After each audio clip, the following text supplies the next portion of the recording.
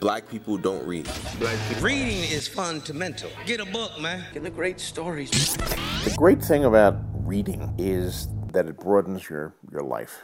You know, we all live our lives, but I think a reader lives 100 other lives. Welcome back to Inspyre Reads with Inspyre Entertainment. I'm your host, Mohammed, joined by my co-hosts, Yasin and Kamal this week. Shucks, yeah. You're lifting in blood. I finally got my chance. Good riddance. He didn't want to come today. He said, I wasn't feeling like it. I said, why not? He said, I'm tired. I said, what do you mean tired, man? Did you take your vitamin pills? I'm joking. Sharks have just been a bit busy lately. Schedules have been a bit mad, so we even missed last week's episode. So, this episode's coming out a bit late, but the grind continues until next week when we have the season finale.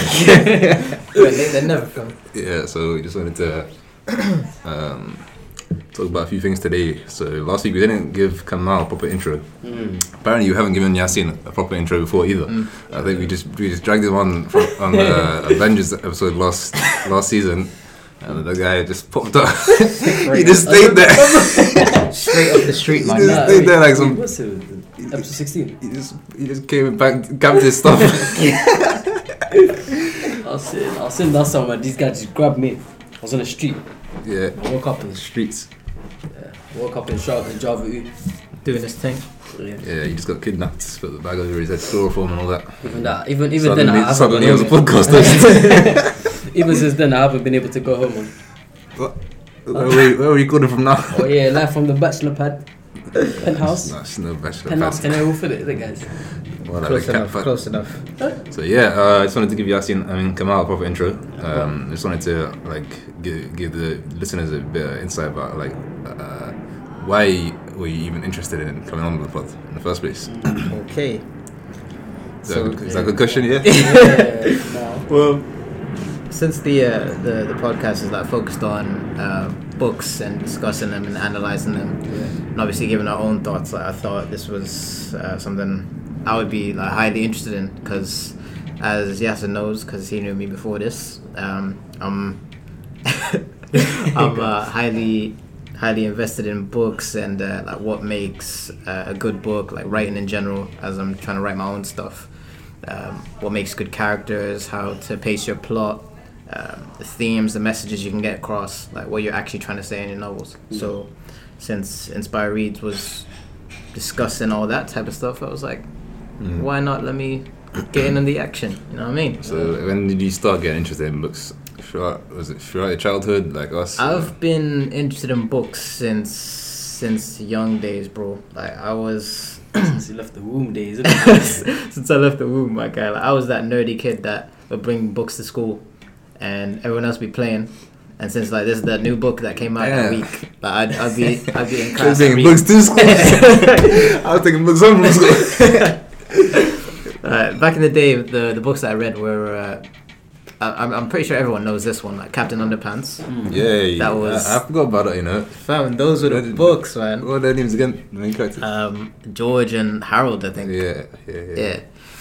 So those are such old man names. So there's one little black kid, wasn't it? I wonder why. The black kid was called George, and the white one was Harold. Yeah. And then Harris. Huh? It's called Harris. Harris. What are you talking about? It's George and Harris. Do you never read it? No. Captain Underpants. No. I said Harold. Bro. I was reading about Churchill. Churchill. You weren't reading nothing back then, Mike. I know. Lying in our faces. You were some unintelligent youth, bro. Well behind the class. That's why we dragged him off the streets. He was an at-risk child. He looks like he needs help. God damn. Man. You'll be able to come back the way. But yeah, when I got into serious books, I think was when I started reading the Aragon books, and I meant serious for my age at the time. Yeah. Aragon was quality as well. Yeah, Aragon was big quality back then. I wish they made the film better. This boy. That film. Yeah, same, a good one. I think top three disappointing films is 100%. that, Dragon Ball Z, and Avatar. It's simple as that. Superman. Oh yeah, for me as well. Nah, but those are the top three, I think. Top three, 100%. Yeah, Aragon was actually such a good. Avatar bang, not gonna lie. What? Yeah. Nah, stop. In what universe? He's not watched the cartoon. How did it bang? He's not watched the cartoon. No. In what way was it good? You know, I just didn't like it, like point blank when I saw it, yeah. And then recently, I like the Don from Slumdog Millionaire. yeah, he was Zuko, innit? Yeah, he was. Yeah, and then after, like recently, because I think Netflix are saying they're gonna do a live adaptation as well, you know. Like, do you know that? But the original creators are on it. Yeah. But people were complaining about film recently about how it was portraying colored characters with white people. Like you see how in the cartoons it's kind of like they all look kind of colored, didn't it? Like Asians and stuff. Yeah. And then in the film it was like white people basically. Yeah, basically. Wait, was the main character was the main lead white? I think so. Yeah. What's her face? Katara was white. I don't remember how Avatar looked, man. He had a nice shiny head, fam. There was some little white kid. Nice ping pong heads. And his tattoos were like, they weren't blue. They were like fully intricate in that. It was mad. What? In the movie. Oh, the movie. They were proper intricate. I didn't like it. Yeah, people were complaining about the Avatar. It's meant to be like a streak of paint, isn't it? Yeah, basically streak of paint. But I don't know how that would translate to live action. Nah, that doesn't look cheap, fam. Yeah, that's what I'm saying. When he's in the shower, just wash it off, fam. Yeah, people were complaining about it. The white leads were the Asians were replaced with like white lead characters and stuff. I was like, bro, Whitewash it. I didn't actually even think of that when I first. Obviously, it's a reach though. It's like, yeah, bro, It's true though, they're good because actors, man. when you think of the Water Tribe, them men are all black. You get what I'm saying? All of them. And then it's kind of Sokka. Asian, weren't they? No, I thought they were black, bro. Yeah, Sokka and Katara are dark, fam. They're like our color. yeah. And then what you call it in the movie? Where's Sokka my is colour, man? I don't see color. no, but in the movie Sokka is he's one of them, the vampires from Twilight. Actually, Goddamn. pale, bright. But in the movie of Avatar, he's a bit darker, but still. Yeah, it'd be like light in the night. But yeah, Avatar. What else? What We talk about Aragon. We talk about. Oh right. So yeah, so Aragon was one of my favorite. When was that? Like what age? I was maybe. Because I was reading them books around early secondary schoolish. This was year 4. Year 4, Aragon. Yeah. Bloody hell, mate. So I was at what, 10, I was 11? still wide enough back then. But I told you I was that nerdy kid, didn't I? So those were my favorite books growing up at around that time. I was following that from then until first year. We called it in Ireland, but you meant call it what? Year 7? Yeah, Ireland. Yeah. Well, you called it first year in Ireland. Yeah, You so what, mate? Yeah, first year in it's secondary called school. first year. Girdy. And then So you don't call it year 7. no, because in Ireland we've got first class, second class, third class. Those are all the primary schools years. And then secondary school is first year, second year, third year. Hey, hold on, man. We got to break this down, man. Where does this start from the beginning? What's nursery called?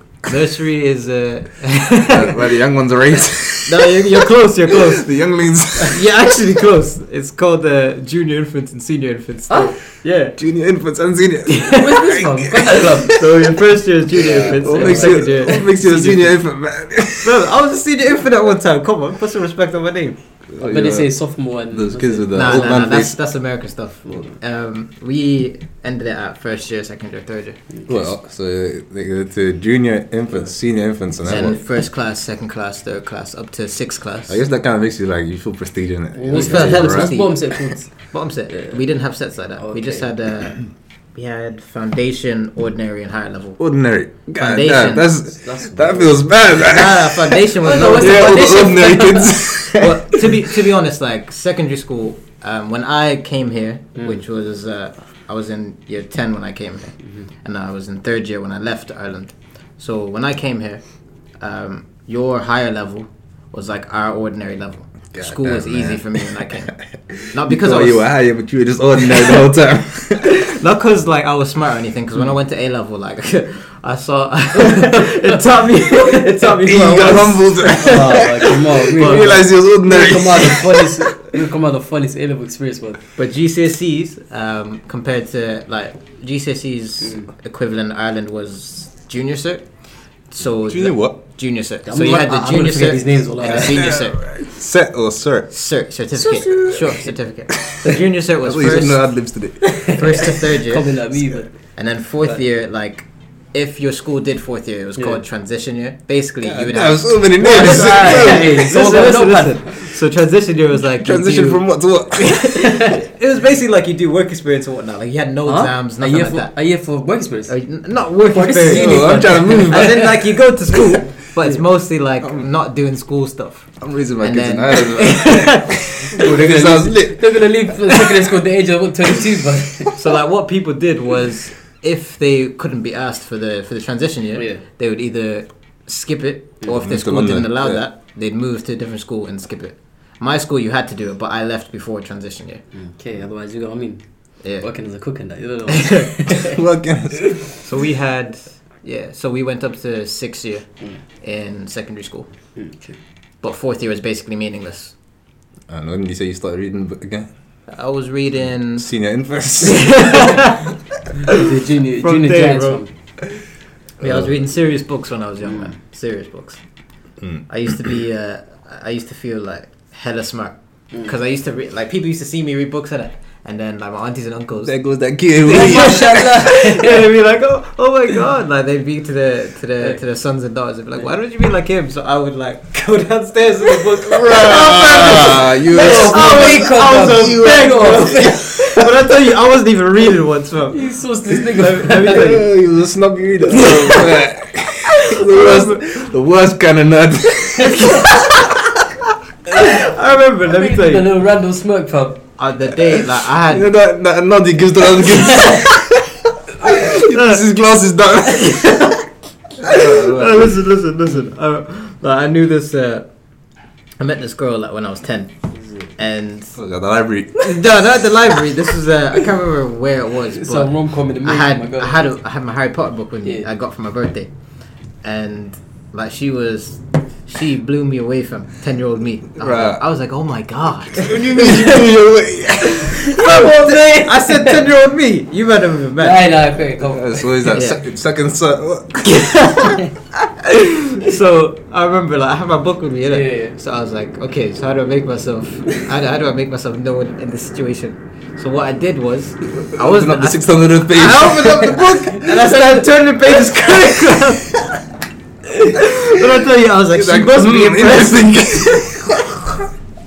I was looking away like every 5 seconds, like, look at how fast I'm reading. Turning the page so exaggerated, man. She paid no attention to me, bro. You're doing nerdy flexing, you know. It's how nerd specs. If you ever notice a guy reading a book glancing over at you, You know what he's very about. fast. He's trying to get your attention.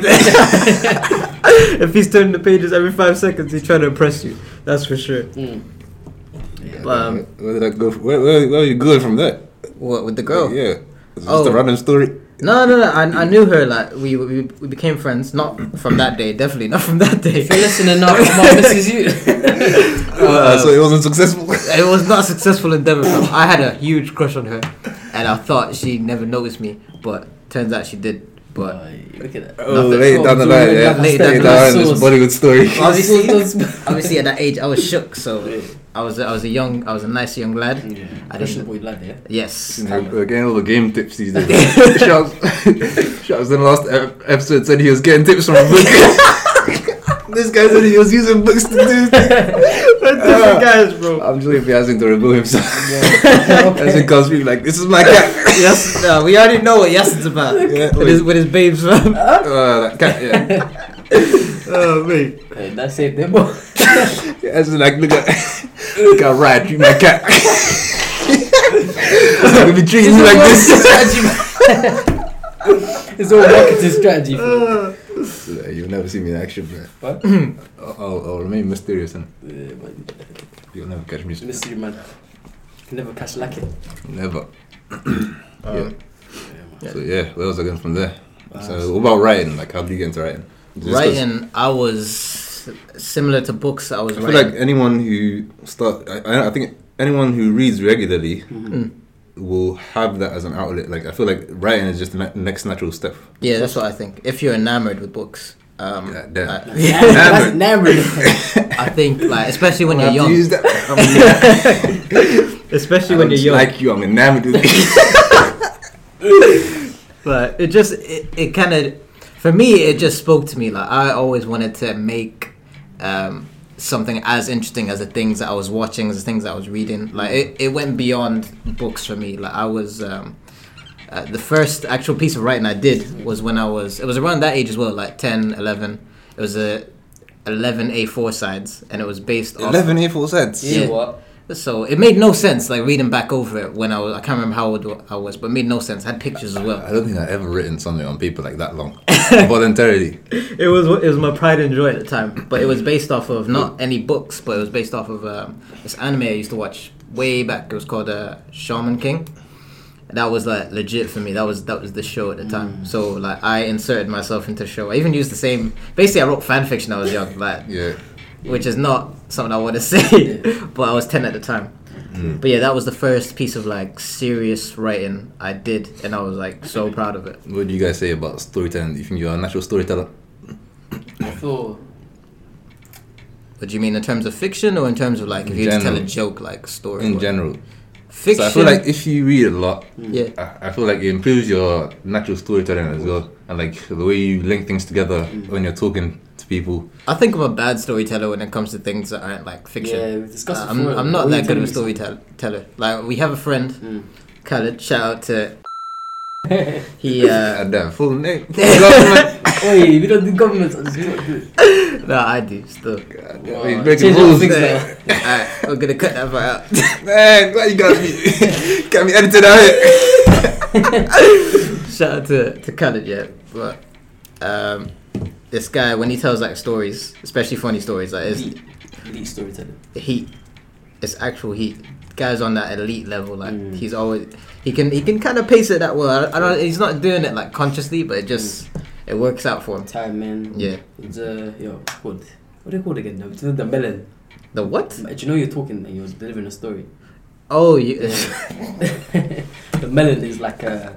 No, we're not explaining that right now because Okay. you don't know what you're saying. I don't want to say the melon, but you don't remember. You're talking about strong middle or something. What? No, just No, it's what they tell you when you do like workshops. you say for- presenting and like, Yeah. do you know your Right, hands? good to Make use sure your hands- workshops, yeah. He's like, man, they took me out the streets. They taught me about this melon technique. It sounds like I'm pushing mad food, but yeah, no. We continue, Kumo. No, I want to hear it. Go on. Huh? I want to actually I hear can't it. explain it. He You have doesn't to know see it. Like Yeah, you I know. explain it then. Okay, you I don't explain know either. That's why I said we're not gonna it. do I it. mastered the right. technique. Clearly, you haven't I'm because showing you. Look, boom. What's wrong with this? Yeah, these guys are I'm right here, fam. You think storytelling is a valuable skill then? Yeah, of course. extremely valuable. Why? I feel if you're a good storyteller, you'll be able to connect a lot more people and Like I I said, think you capture people's attention as well. yeah. 100%. Like going back to our boy Khaled, this guy, he's a Cat. he's a social Yeah, he's getting my butterfly. screen time right now. He's a social butterfly. Like Yeah. he's very like Bare wings, fam. sociable. I said bare wings, Social you know. butterfly. Yeah. Yeah, bro. He was enamored by his. Yeah, my storytelling skills, I'd say, are mainly rooted in just fiction, so writing. So what do you think you need to do to improve it? Do you think it's an improvable skill? Yeah, of course, everything's an improvable skill, I'd say. But for you to have to do it, I think you'd be having to tell stories like all the time. Yeah. And it's not that deep. He's got that kind of time. Yeah, it's not that deep. Yeah. Alright then, we'll end it there, that section there. So yeah, that's come out. No one knows about Yasin yet. He's a guy, he's a cat guy. There's more to be than my cat, man. Come off that, man. Are you guys listening to any interesting podcasts at the moment? Justin, you don't listen to podcasts, do you? No, I did. I mean, there's nothing wrong with that. No. No, just the way you said it. Yeah, you said it like, No, I'm just you have my asking. internet. It's Do just you- right. Do you listen? It's accusatory, fam. You don't listen to the podcast, do you? I listen to Fresh and Grounded, Free Shots Tequila, but other than that, I don't really. Still listen to Free Shots Tequila? Yeah, but not as consistently as I used to back in the day. You used to That's love it them. consistently. And he used to No, love it's those not- every guys. week. But there's too many episodes, man. Because before they used to do bi-weekly, now it's every week. I can't catch up, and they're like 3-hour episodes. God There's a damn. lot, yeah. So I'm saying I got like a big list. Like I need to watch some of the stuff that have been recommended to me. But yeah, that's Like you? just, I've listened to a few like odd episodes here and there, and I honestly can't remember the names of the podcasts, but they were good, and I do plan on going back to them. Like I saved them on Spotify, I think. Man, who listens to podcasts on Spotify, bro? no, do you know me? Do you know what podcast I'm joking. Me, I find myself watching a lot more videos Yeah. than like listening to audio. Like I prefer to see just people like when they're talking and stuff, innit? I feel like sorry, our format isn't up to scratch for you. no.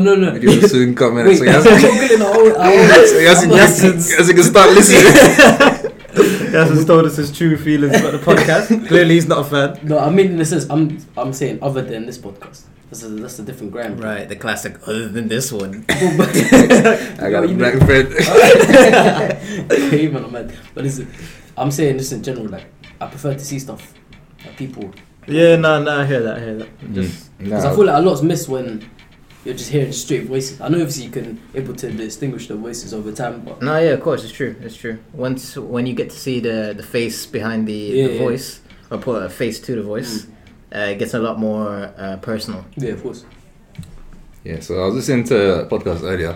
Like for me, I didn't used to listen to any audio. I was heavily like video stuff as well, yeah. And then I started listening to audiobooks. I was like, at first it was a stroke because I had knee surgery, and then after I had knee surgery, I was in the gym a lot cycling. And cycling is so boring in the gym. It's like, and you can't do any other exercise because my knee is still recovering it. And then during that time, I was like, I need to find something to do. And then I started listening to audiobooks. It's weird because there's music banging out in the gym. I'm just there. This is it. Simon opens the door. Once upon a time. I've never listened to it. How does it sound, audiobooks? It's just someone just reading the book. What is it? What else is it? I thought it was like a description of... It's not like... do you know... Say for example, you go to cinema, do you know they have audio description? Yeah. Let me open it's a book, bro. Let me open up.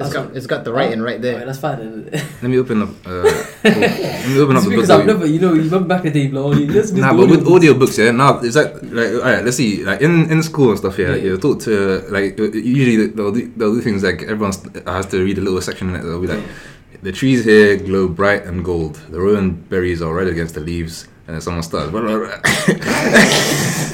Yeah, but audiobooks is like super professional. They even have like background, like ambient sounds. What's the speed? You can change the speeds. Oh really? That's And then some narrators are really good. Like, they'll capture your interest. David Attenborough, I think he's got a few. Like, apparently you can even train to, like, apparently you can even like apply to read out audiobooks and stuff. Like, someone recommended that to me before. Imagine having a voice for it. Imagine like a roadman, like, yeah, blood, so we speak. Yeah. I feel like that could be a skit in the future. But hey, look, there's this cat. But yeah, I just started listening to them randomly, and then after that, I started listening to podcasts as well. It's like, bro, because I'll be on the gym bicycle for like 1 hour. It's like, it gets so boring. And then when I started doing like audio, when I started listening to audiobooks and stuff, it became so interesting. And since then, I'll be banging out podcasts. Like, wherever I'm going, I'm always listening to stuff in it. So on the way here, I was listening to this podcast. It's an actual NBA basketballer, CJ McCollum, and he's got his own podcast, and he's talking about his, like, how he deals with things. He's talking about literally everything, and it's super interesting because you don't really get the personality from the athletes like that. And he's interesting, he's articulate, and he gets other basketballers to come on and talk to him about things. So it's super interesting, isn't it? And then I was listening to it because basically because when I'm interested in something, I always go do my research. I think he was, when he was in college, university for us, he was majoring in like radios or stuff, like broadcasting and stuff. And then like he was a natural at it, and then like during his free time, he was like, I need to, because basketball was like my main thing. Is like, I really enjoyed it. It was a hobby before, but now it's become a job. So you like to detach yourself from that and make it a bit more fun. You have to have hobbies around it. And that's why a lot of athletes aren't really happy with what they're doing. They got all the money, they got everything, but they're not happy because they're not happy. What they love turned into a job, and they don't have any other hobbies or like the time to think about other things and stuff. So he was like, I wanted to get back into like broadcasting and stuff, and he really enjoys it. And then like I was listening to it, and then midway through, it was like, I just want to bring attention to our next sponsors. And then I was like, bloody hell, like these Americans. Do you ever watch American shows? It's like hella adverts. They're just so natural at it. It's like every man knows how to spell advert. Because the thing is that they put practice into inserting the adverts, because when you just got it. When you just got in the podcast, like if I was to go, so we were told to do this and this and this for this company, like it's very dry, unnatural. Yeah, like there's actually a girl on YouTube, Asian girl, name's like Asian American. Yeah, her name's Anna Connor or something like that. Yeah. And then at the end of all her videos, like when she shout outs her sponsors, it's like a skit, like a full on skit, like, and it's really really interesting. Like sometimes like like, you know, you'll finish the video. I remember at first I used to just like when the video was finished and the thing would start, I just quit, or I just like close it down, and then I actually watched one time and I was proper like immersed. So I kept watching like all her sponsorships. Shout-outs. He was enamored. I was enamored from. So yeah. Like if you practice that, and I feel like that's one of those words that DJ Khaled learns and he uses it everywhere. Jake, enamored. He's loving the word, fam. Oh, it's a good word, man. Jake is a nice word, I gotta say. But yeah, I was just like, yo, the Americans love the adverts. Like, in every sport, you ever watch like the Super Bowl or stuff, yeah? Or NBA, whatever. Super Bowl has mad many adverts, and like as like British culture, we don't have that. Yeah. Like I think most programs, they have their own. They advertise their own stuff. Yeah. But they never advertise external stuff. It's weird. Super Bowl is different though. Like they deliberately put in a lot of effort. Like it's known for the adverts being wacky. Yeah. Like do you remember what was that with the Stranger Things guy? It's a Tide ad or something like that. Do you remember that? Do you remember that? I don't watch Stranger Things. I know watch Stranger Things, but I don't. You know the ad, bro. You remember? You've watched Stranger Things, innit? Yeah. You know Elle, the girl. Yeah. You know the one that takes care of her in season 2. Oh, the guy. Yeah. Yeah. Don't you remember the ad he was in, where he's like, "Oh, it's a Tide ad" or something like that? It's Tide. It's a Tide ad. Those Tide pods that you know that. Oh yeah. You remember what I'm talking about? Yeah. So like that blew up. It was everywhere. I know what you're talking about now. 'Cause I thought in my head I was thinking Tide was, you know, like the roach spray. No. I don't know how that would link to the show, but the roach spray. It's called Raid. I think it's called Raid, isn't it? You mean Raid? Yeah. I said Tide. Nah. Different, isn't it? Right. Alright. I ain't got roaches. I got a clean yard, didn't it? Let's On that note, we'll go on to the next section. So, if you're going to talk about what makes a character interesting, because me and Kamal were talking about this earlier on in the week. Yeah, I just wanted to like, what makes a character interesting, and like, what are your favorite characters in fiction? That's directed at you still. Okay. I would say what would make a character interesting. When for example, when they're talking to other characters and stuff, you can sort of see like yourself having like similar conversations, or like reacting the same way. For example, say something happens, like a character sort of accident or something, they would sort of like react to the situation the way you would see yourself like reacting and stuff. So that's what you want to see in a good character. Yeah. So basically a relatable character. yes. That was my long-winded explanation of getting that. But yeah, another one is very good guys. You got me off with this discussion. Should we come back to you? Yeah, I mean, go around circle. What about you? Share one thing each of it. So. Yeah, for me, what makes a good character, the best characters, are best. We enamored. It's when they're multifaceted. When they've got why do you keep touching my phone? That area is actually. I'm 6'4", my come on. Well, yeah, when they're multifaceted, when they've got a lot of different aspects to them, and especially when they've got conflicting aspects to them. Like one of my favorite characters in fiction is actually a villain from this manga called Berserk, which I think is one of the greatest stories like that I've ever read. And this character Griffith, his name is, he's extremely close to the main character. Like they have a very close friendship, and Griffith doesn't really have many friends. He doesn't really rate people. He thinks of them as his tools to use to get further in his goal. But the main character kind of like breaks through that, and Griffith gets this close attachment to him, and he kind of forgets his ambition, and he realizes that he's forgotten his ambition because of his friend. And he ends up, I won't give the big details or anything, but he ends up like betraying his friend and the rest of his support, just so he can basically get back on track. So you know he's extremely close to the main character, and you know he values the friendship, but it turns out that he doesn't value it as much as he does his ambition, and it leads to an extremely huge rift growing between them, and a very antagonistic relationship developing between them. And that's the relationship that their friend or former friendship takes from that point on. So when a character has these aspects to them that are just conflicting, and you know they don't add up, and they have to eventually clash until one of them comes out as the greater aspect or the more valued aspect of their personality. That's what I think makes a good character.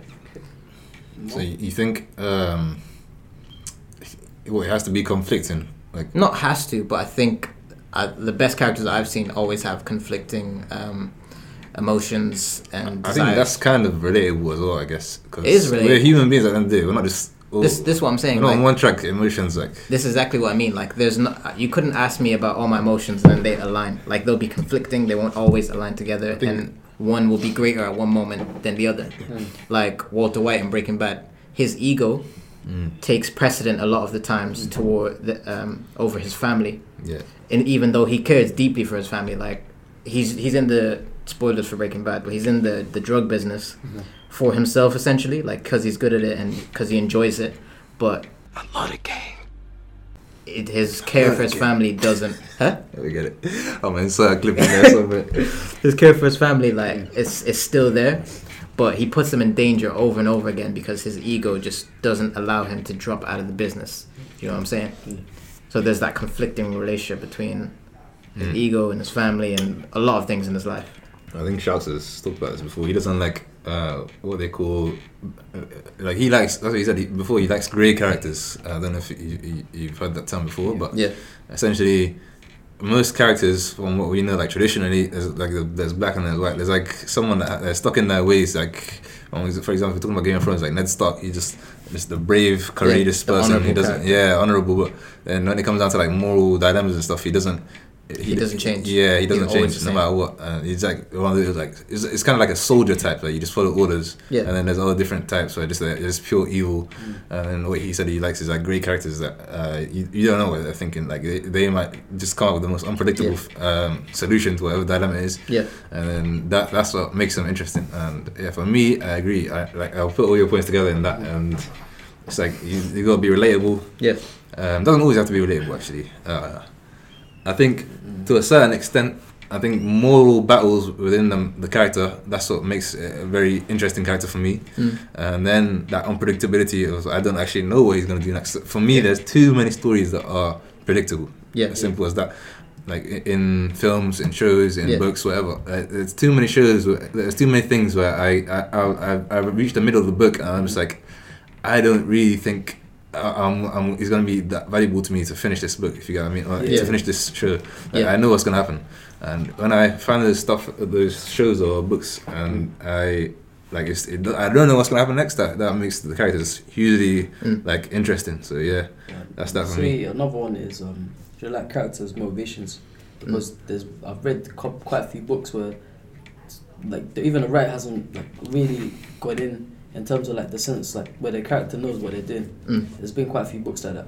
So I'll say like in character's motivation, it's sort of like being believable and like sort of making like the sort of like driving the plot forward in a way, as opposed to just having like just the like once you read about the character, you read a bit to the book, you get a sense of the character, and then the character's sort of like presented with, or like the reader's presented with the motivation for the character, and you just like you don't buy it. Oh yeah, I know what you mean. Like when they reveal like why they're doing it, and you're just like what? Nah, I don't buy that. Do you think that's a flaw in the writing? Or is it like just how the writer intended it to seem like? It doesn't matter if he intended it. If it comes off that way, it's a flaw. 100%. Fair enough. It's taking prisoners. No, because like a lot of the times, sometimes I'll criticize something. I'm not saying that my criticisms are always right, but if in this case they are, like I'll criticize something and then someone will say, oh, but it's intended to be that way. Like sometimes someone will say it was intended to be written badly. Like for a reason, and then that doesn't make sense. No, sometimes like there is a reason for that, and then I'll be like, at the end of the day, it's still written badly. I don't care if that's the intention. I don't care if it's trying to send a message. It's written badly and it comes off badly. Whether it's on purpose or not, that's how the end result is. Yeah, for me, there's a lot of things where for me, if I keep saying for me so many times, bloody hell, who else is it for me? But growing up, like I had a select few people that I used to share books and stuff with, and when I discuss things with them, like if they read the book before me, or whatever, I can't get my hands on it. I wouldn't, or even a show. I don't actually mind too much about the actual results or what happens at the end. Like I don't mind spoilers. I prefer seeing like how they done it, and that's where the genius lies in me. In you. I'm telling myself up there for a second. He reads every book and says, "This was made by me." If I wrote this, it could have been better. Nah, it's like this genius analysis. No one understands this book like I do. Not even the writer has this depth of perception. That's where the genius lies in the writing of the character. Because for me, it's like, oh bloody hell, mate! It's a trap I'm falling down every time. Because there's so many different ways to write a story and then get into its ending or whatever you want the ending to be, and then when you're writing these things, you can do it in a predictable way, and that's the easier way out a lot of the time. And I think a lot of people would be satisfied with that. For example, go on. For example, the Game of Thrones series now, a lot of people are just satisfied with what happens in the show, but people think that it would have been better. Like other people are a bit more critical. Like for me, for example, I would say that if the actual writer continued with that and they were patient with him, it would have came out much nicer and a lot more intricate. See, we spoke about this, and I don't agree. I don't think predictability lowers the quality of your story, unless the actual execution and the quality of your writing. Yeah, but it comes hand in hand with the execution. No, execution has to be good. Let me explain. If the outcome of a certain plot line or subplot or even the entire ending is clear to you, as long as the execution is absolutely solid, and I mean the resolution of character arcs, the resolution of subplots, as long as they're solid, it's A-okay. In fact, it's better than okay. What's A-okay? As in, like, say, the story as a whole. I'll give you an example. By the way, I'm not disagreeing. I think that's. I don't see where the disagreement is. I think you're saying the same thing as me. You said predictability. Like you criticize that. I say I don't criticize predictability. So, but if the execution is done well, then it's not really. That's not what you said though. Did he say that? You might not beefing, so that's your fact. He didn't say that though. No. I'm saying like. For me, an interesting character is unpredictable. That's nothing to do with how the story rolls out, like how the story ends. You get me? Yeah. Okay. But if the execution is good and the character's written well, like that, the unpredictability could be involved in that anyway. It could be a part of that. Yeah. It doesn't have to be separate. You get me? So you're saying if the execution is good, but the outcome is still predictable? No, that's what makes the outcome is still predictable. Is what I'm saying. No. That's what I'm saying. I'm saying if the predictability is there 100%, you know where it's gonna end up, but the execution is top notch. It doesn't matter. That's what I was leading to earlier. He's saying completely different things, isn't it? No. You didn't finish my point though. That's what I was saying earlier when I said I don't mind spoilers. Because if the execution is really good, then I don't mind. Okay, yeah, you did say that, but what you were saying just now, like the past 5 minutes, that's not what you said. What was I trying to say? You said This guy. you're basically saying the opposite. I don't think predictability is a bad thing. I was maybe the lines are a bit blurred in terms of talking about the character and talking about how. My man thinks he's a great character. Maybe the lines are blurred. I think what was a bit odd there is I was first talking about what makes character interesting for me, and then I was talking about what makes the story like bang overall, basically. Yeah. That's the it was a bit of a confusion. Okay. But yeah, onto the book. So this week we read. God damn, 40 minutes onto the book. 40 minutes and now onto the book. That's mad. What do you mean? No. So yeah, onto the book. Yeah, this week we read All Quiet on the Western Front by the author is called Remark. That was the surname, I think. What did you say? Just the surname? I couldn't. That's Remark. Bro, when I Camilla McLovin, the first name was a bit too. I think it's Eric Maria. Eric Maria Remark. Yeah. Okay. Yeah, first name that's fine, like trip bow up. Huh? That's the first name I think that's ever tripped you up. No, I just didn't look at it properly. First of all, this book, right in the beginning, why there's a part, when the characters they basically they take these boxes, they're in a field, they take these boxes and then they start playing cards around them, and I was thinking, is this what I think it is? Before we get into that, let's give we'll go into the book. Let's give a little summary. and go from there. So, do you wanna Go do the for summary? it. Go for it. Me? I've been talking too much. Okay. Sweet, bro. So essentially, All Quiet on the Western Front takes place during World War One, and it's from the perspective of German soldiers. Yes. Yep. Yeah. So it's from the perspective of German soldiers, specifically the perspective of one, Paul Baumer, and his group of friends. Very interesting character. Very interesting, I would say. And it essentially follows their experience during the war. No, actually, a group of friends like from school into the war.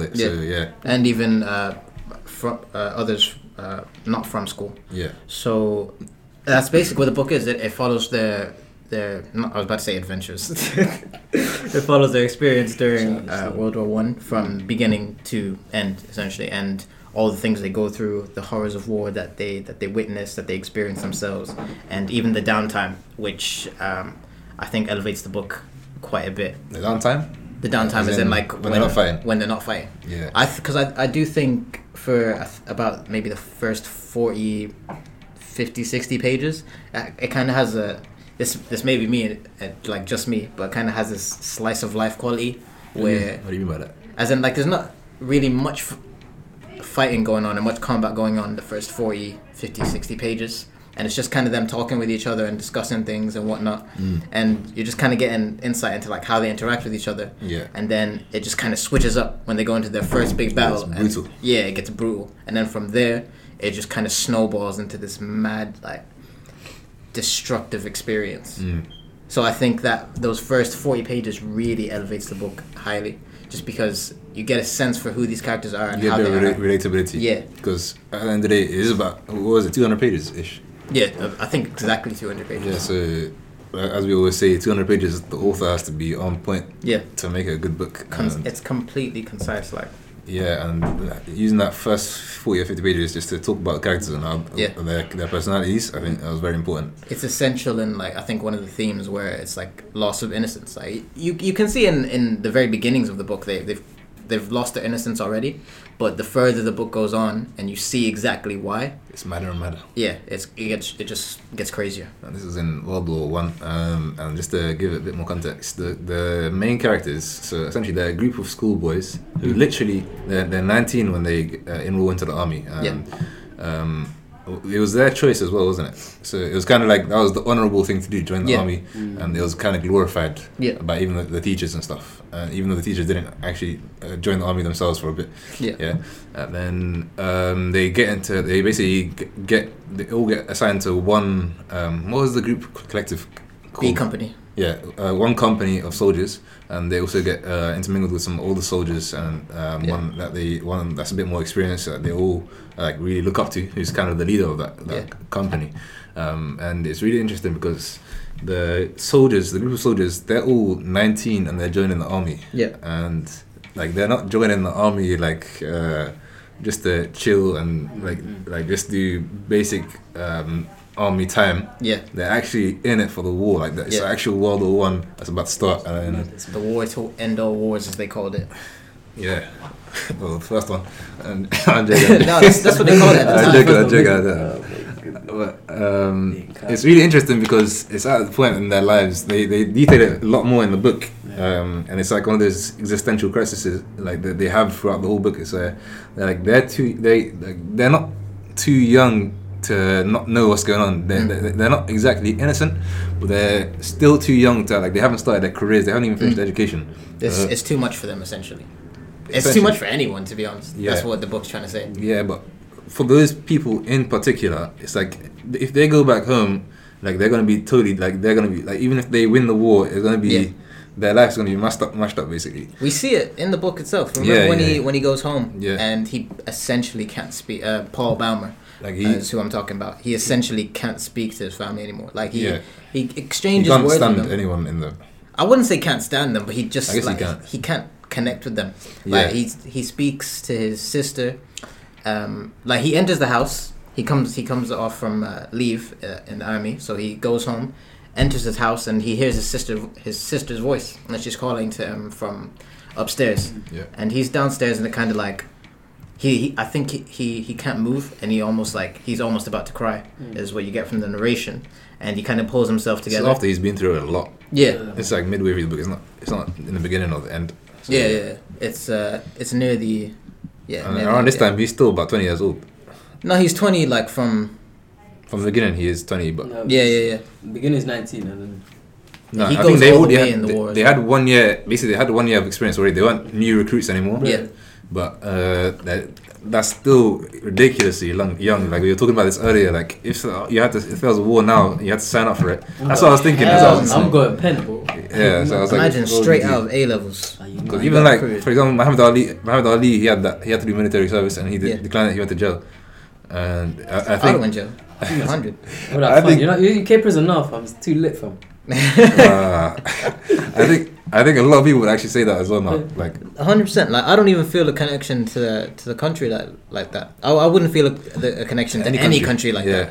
For me to risk my life for what? Not just risk killing people as well. Yeah, killing people. Like I said we're not going to do stats, but yeah, I was reading some stats here, and the amount of widows that the war left behind, and like children without fathers, is mad.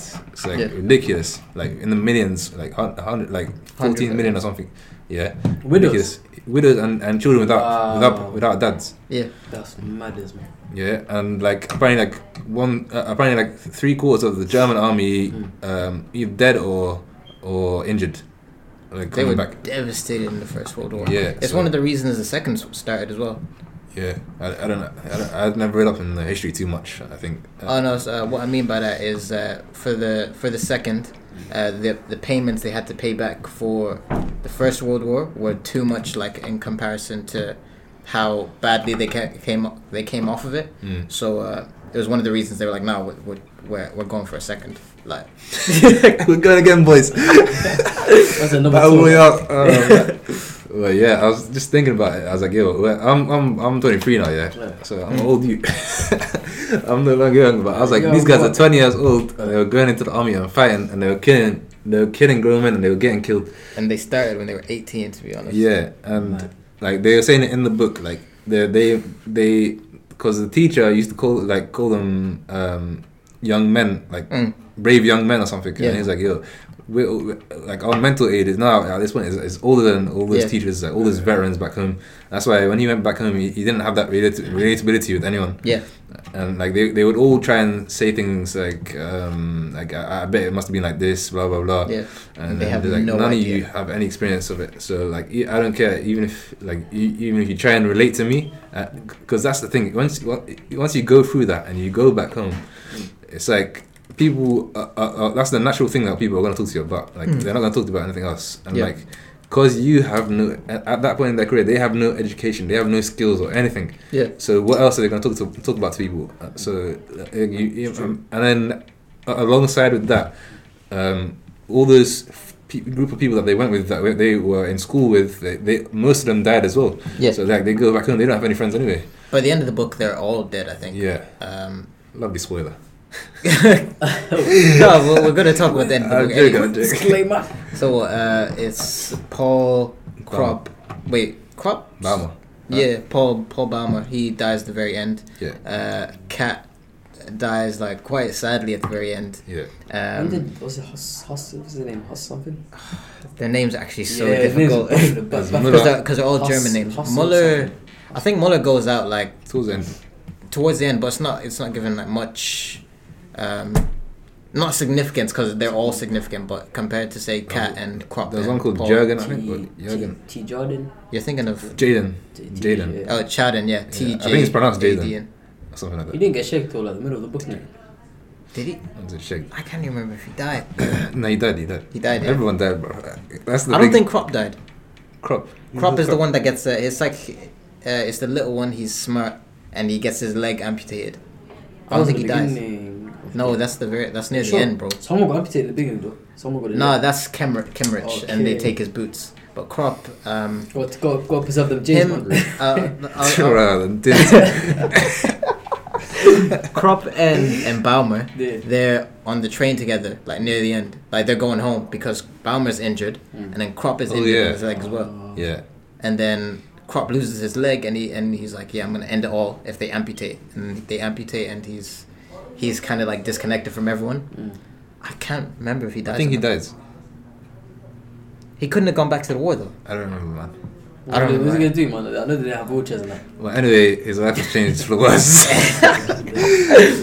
And yeah, so I was saying, like, imagine like they were that young, and then with them as well, they just came out of school, and so throughout the whole book, they're talking about things like, why are we even fighting in the first place? Even the enemy soldiers would be thinking the same thing. Like, I imagine, like, from the main character's point of view, he's like, I imagine that. I don't know why I'm fighting these guys, and so I imagine that they're probably the same thing. They're all probably just laymen who are thinking the same thing. Like, we're all just fighting for someone else who's just giving us orders, and we don't know why at the end of the day. And like, ultimately, what is it for? It's like just material resources and stuff. I think Jaden, whatever, however you pronounce it, I think he touches on that himself. Like, during the middle, I think it's when they have that little debate. Yeah, they have that debate, and is that when they had like that crazy cooking session in the house? Mid scrap when the shells are like going off in the back. So he's asking them. That me meal prepping every week. Bullets flying, shells flying. But yeah, he asked them. He's like, yeah, I've got like, I don't. So he's. What did he say in the last 5 minutes? No, listen. I was trying to remember exactly what we talked about. But he's having this debate with Crop and Kat. And they're talking about why exactly the war started. I think he asked them specifically why did the war start. And Crop tries to sell him this lofty idea of a nation, and Jaden's like, but you can't insult mountains and rivers and whatnot. So what does it matter if they insulted like Germany or something like that? And Crop's like, he says something else to him, and Jaden's like, I don't feel insulted though, so why do I have to fight? I don't particularly care, and I bet our enemies don't care either, so why are we fighting? And then Crop and Kat, I think, talk about, or the whole group in general just talks about, it's just the higher ups essentially just starting to fight and trying to finish it. And they left that question kind of unanswered, didn't it? And I was like, ultimately for me it was all about like pride as well, like human pride. And like that's what people go out and fight for, even if they forget about what they're fighting for originally. It's like, I'm fighting now and I want to win it. And that's about it. So, Do you know what I found really interesting? Do you know the point where the main character he drew first blood? Yeah. I mean, you mean he drew first blood hand to hand combat? Fully, like. When he killed that guy, and he was coming to terms with like the guy had a family, and then he was planning on writing a letter, and then obviously that's sort of like past. It's crazy. And he gets over it. Man. Because he has to. Elsewise, he'll go insane. I think that's a big theme of the book. The soldiers have to discard their feelings, otherwise succumb to all the trauma that the war has caused them. And it's like put in so neatly in that one sequence with his first hand-to-hand kill, because you see his whole thought process where he's like, this guy had a family, as Yasin said, like he had a wife, I think he had a daughter, and Baumer is going insane over the thought of having killed this man.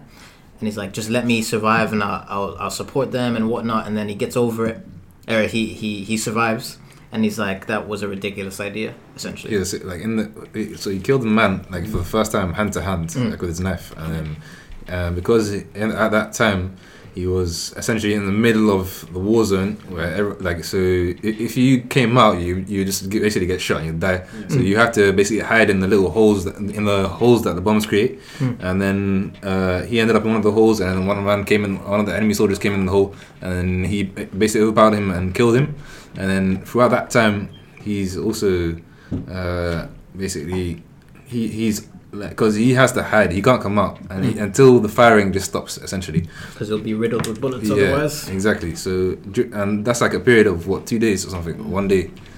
It's more than 1 night. This is a long time. Especially in war times. So that sequence, there's a film with Andrew Garfield, I can't remember the name. There's a war film. It was recent, innit? It got so many Oscars. Hacksaw Ridge. Yeah, that's the one. It's a solid film. Like essentially he goes into the film.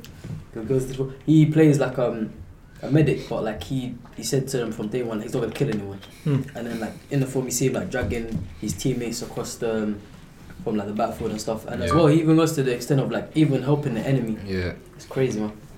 Yeah, so he's in. So the main character's stuck in that pit, and he's like literally for a couple of days. So imagine there's fire. Like both sides of the army are like right on top of you. Yeah. And both of them are firing at each other. They're shooting bombs. They're throwing grenades. They're shooting guns. Yeah, and the whole time you're in there, you just killed a man in a pit, and you can't come out. Otherwise, you're dead. Yeah. So and he's in there for like a couple of days. He's got to worry about his water. He's got to worry about his food as well. Yeah. Like what he's gonna eat. He was even giving a dead man water. Yeah. It's crazy. Like he was even, and then like that would cause inside, and you just keep on getting reminded. These guys are 20 years old. Like it's nuts. So and I think that sequence ties nicely into the idea of soldiers discarding their feelings. That's brought up earlier in the book in a different way. Yeah. I don't know how much earlier. It might be the beginning like part of combat or just another random conflict during the novel. But it's Baumer's having this kind of like introspection of it's when they're in the trenches and like they've been riddled with rats and lice and whatnot and all these issues and lack of water and food, and they haven't been able to attack their enemy because it's like it hasn't been the right time and they've been holed up. And then finally, when the time comes, they can like get all their emotions out. They can finally hit back at something because all the things that were killing them in the trenches were things that weren't like these. Fight, like you can't fight against. Yeah, you can't fight against them. Obviously, you can fight against rats, but not in the same sense of. Not just scrapping rats. No, there's the amount of rats. Do you remember the amount of rats they had? They were like. You know what I found bad, is when it's like the rat stuff stopped coming these days. There's plenty of we all know why they're already full. Yeah, so essentially like they're out in the battlefields like eating human flesh and stuff. So when the fighting starts, they're like, now we've got an enemy. We've got this whole time death was chasing us. So it's kind of a relief to them. Yeah, this whole time death was chasing them and it was intangible. And then once they get to their enemy, they've got a tangible thing to come back against. Shoot at. Because a lot what they described a lot throughout the book is a lot of the time you think the soldiers are constantly in warfare and stuff, but a lot of the time they're just waiting for the enemy to make their move, because that's naturally how like any combat works. Like, even for example small scale combat like boxing or whatever, most of the time you're just counter attacking what your opponent's about to throw and then you're hitting them back with whatever you can. But you're just waiting. It's a lot of waiting time. So throughout the book he's talking about the more painful aspect is where you're just waiting and you're anticipating what's going to happen to you. You might get blown up with, like, you never know. And like there's one point where he said he was just playing cards in his bunker, and then he went away to talk to someone else in another bunker. He came back, the bunker that he was in before had been blown up. So and that could happen at any time. See, that's what I mentioned. That's what I was trying to mention. Way earlier with the whole slice of life aspect. During that whole part where you're getting to know the characters, you're never unaware that the war is going on. You're not just like, oh, when's the conflict going to start? It doesn't even feel like they're in a war, because every single time there's downtime, they're thinking about. Baumer never fails to mention the humming of the shells, the shooting of the gunfire in the distance. Like, you always get some type of aspect of the war going on, and I think it's usually sounds. So he's always talking about the humming of the shells, always. And then when he goes home and he's safe, they go on to PTSD in this section as well. When he hears like a train passing, and he's like, I had to take a few minutes because I thought it was a shell because it sounded so similar. So like you were saying earlier, that part of the war it's never not there. They're always waiting for it. Despite the fact that they're eating together, laughing together as best as they can, making fun of authority together. Because like the anticipation is a lot more painful than actually being able to go and fight, because eventually something's gonna happen.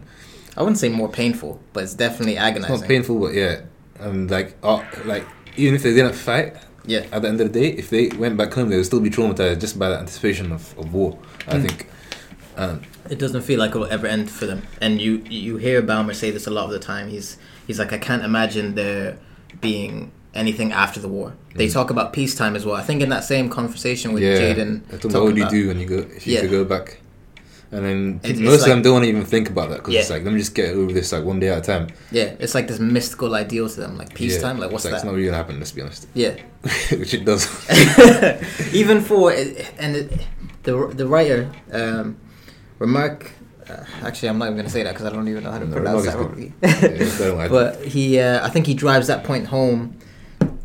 Like, very much at the end when Baumer dies himself, because I think there's 2 months left of the war, because he dies, I think, the war ends in November and he dies, I think, in September, or maybe there's 1 month, but he's so close to the end and he doesn't manage to make it. Yeah. You know what I'm saying?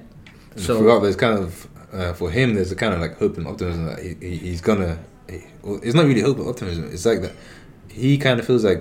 I feel like there's a anticipation that he'll actually make it through, like, because maybe he's the main character, and you as the reader is led to believe by the writer that he's gonna make it through.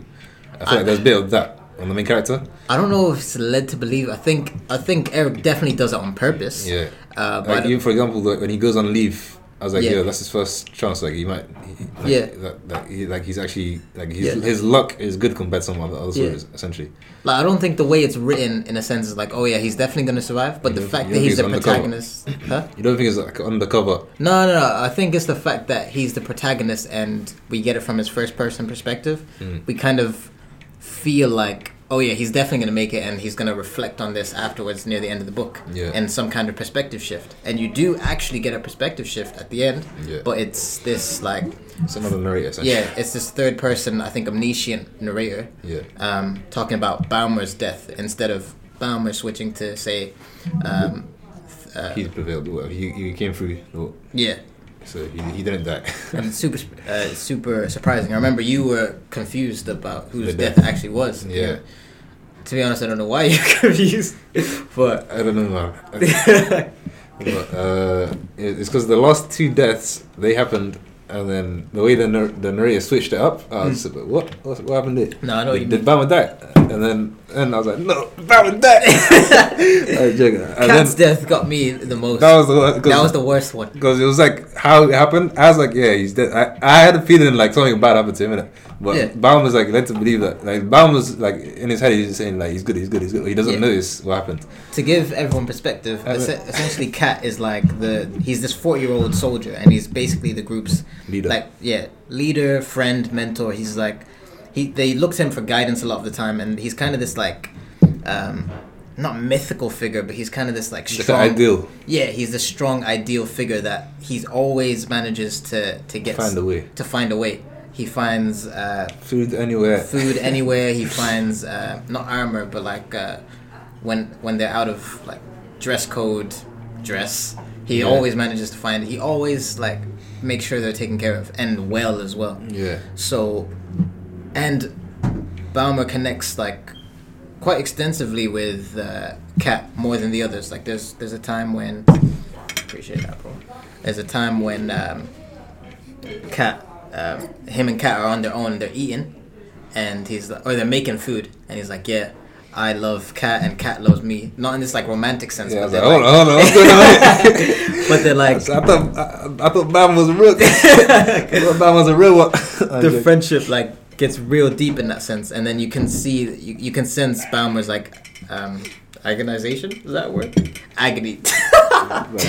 Agonization. Oh my goodness. You can sense Baumer's agony at the end when Kat is near death, and he's carrying him back to the army camp, to the medical camp, just to be able to get that one chance to save his friend. And he does make it there, but Kat was killed silently, like on their way there, through a bit of shrapnel going through his head. Free the bro. Yeah. And he's I don't think he was killed. I think that had already happened to him, and he was being brave. He's been on a brave face.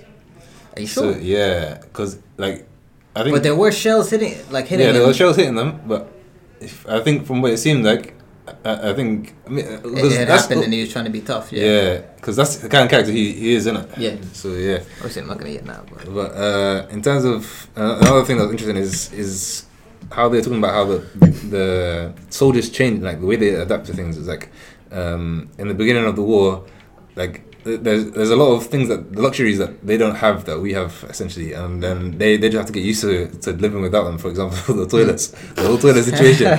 These man, they didn't have toilets; they just have boxes. They'll take the boxes. the boxes, Yeah. they called them. And then I remember in the WhatsApp chat, I was like, "Yo, you guys know what these boxes are?" I said, "What's going on with these boxes?" Yeah, Mo texted us. He was like, "Yo, what's up with these boxes, guys? Like, this is a bit mad." Basically, they they bring their boxes together. Like Baumer talks about at first. He's like, yeah, when you're in the war, you kind of get used to a lot of things, and he's like, yeah. So we get the thunder boxes, we gather them together, and then they like all. They'll basically... They have a communal gathering. Yeah, communal gathering. They all defecate together, basically. Yeah, and then they're not just doing their thing, yeah.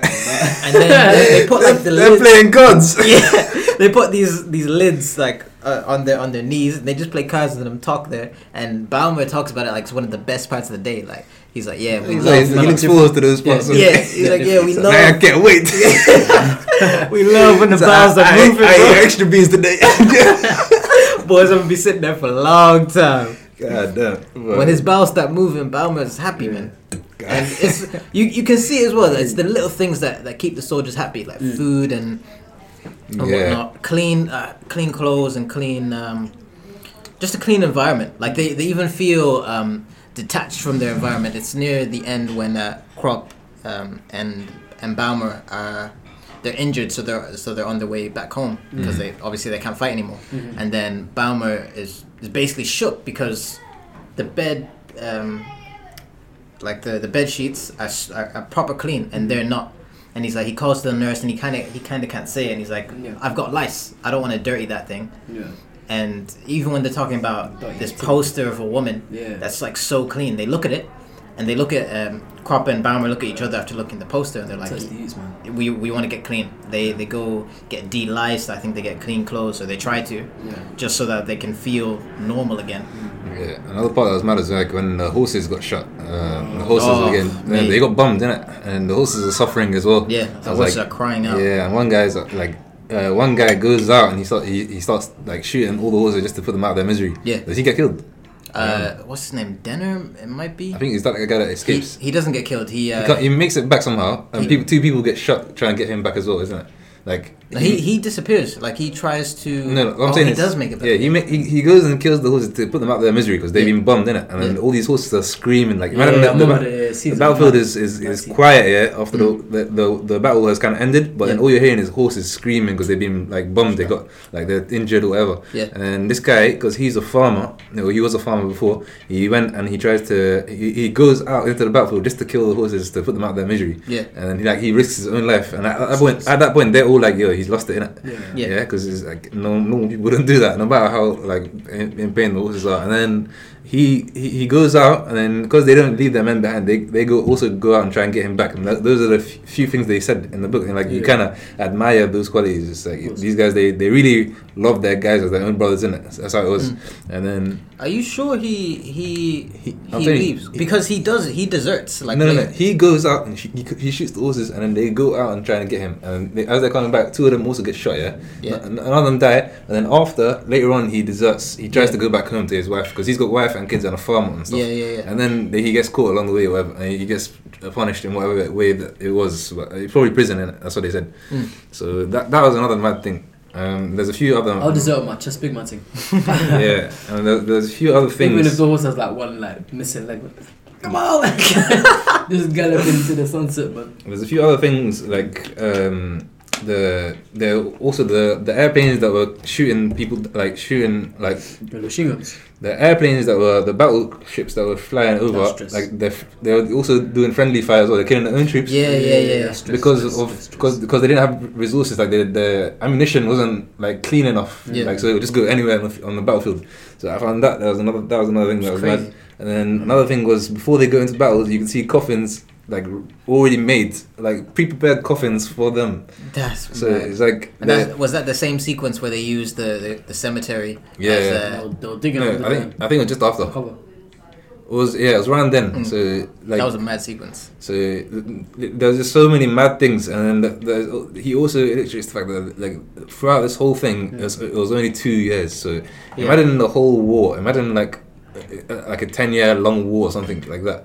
Like how many people die in that, and like the amount of losses that happen. And it became the norm for them. Like we touched on this sequence or this scene that happened in the books earlier, but we didn't really like talk about it too much. But it's when they're in the house, and it's kind of like not a deserted area, but it's not too heavy combat wise. Yeah. And they're making they had managed to scrounge up like excellent resources food wise, and they're about to make like a crazy meal. I think they had geese and stuff. Yeah, they had geese. They had all types. They had like pancakes or something like that. Yeah. Baumer's favorite meal or whatever, and then fire starts coming under the house, and like I think shells as well, but all types of fires coming. And it's getting into the house, and people are running off with the food. He's whipping in the kitchen. And Baumer's like still cooking, like he's trying to make his last like batch of pancakes, and he's the last one to leave. He puts them on his plate, and he goes running. He trips, still has the plates in his hand, and they all make it out. That's the domination right there. And it's like he falls down the cellar. Meal prep 101. it's so normal to them. Like instead of like abandoning the food, they're like, listen, we're gonna make our meal, and we're gonna get out of here. Yeah. That it's. What's his face? Baumer describes it, the war itself as a whirlpool earlier on. Like it always brings them in, no matter how far they are. And obviously they're close there, but in other aspects of the book, he's so far from the war, and yet its hold on him is still so strong. Like when we talked about when he goes home. Yeah. Or when he's on leave with, not leave, but when he's injured with Crop. Yeah. So I'm gonna wrap it up here then. I don't want to talk too much because I think it's a very good book that you should all go and read yourselves. There's a lot of graphic scenes in there, and I think if you read it, just realize that you're gonna feel quite sad at some parts. I'm not gonna lie. Like the character, for example, his mum had cancer, and he returned home from leave. He realized that his mum had cancer as well, so he couldn't really enjoy like having that time with his mum. Like she was in hospital the whole time, so there's a lot of sad things. Like for example, when his leave ends, his mum basically gives him like food and stuff, and he realizes that like she had cancer, and throughout that whole time she's probably cooking that food just for him, like to make him happy and stuff. And he's like, I can't give this away to the other soldiers, like essentially. He gives some, but not as much as he was going to. He was like, my mom was probably in pain when she was making these. She told away on the stove for this. Yeah, so there's a lot of mad things in this book. It's very graphic, and I think it's definitely a great read. It's a short read as well, short 200 pages. And very concise. Just to give a bit of background, the author himself was actually in the army for a bit, and that's why it was so detailed and insightful. So that's what I found strange until I read the afterword as well. So definitely go pick it up. That's All Quiet on Western Front by Eric Maria Remarque, and go pick it up. Hopefully we got his name right. Yeah. If not, Yasin with the outro. It's been your boys from Inspyre Reads. Hopefully we inspired you to read. I love the game. I love the hustle, man. Ease is a greater threat to progress than hardship. So keep moving, keep growing, keep learning. See you at work.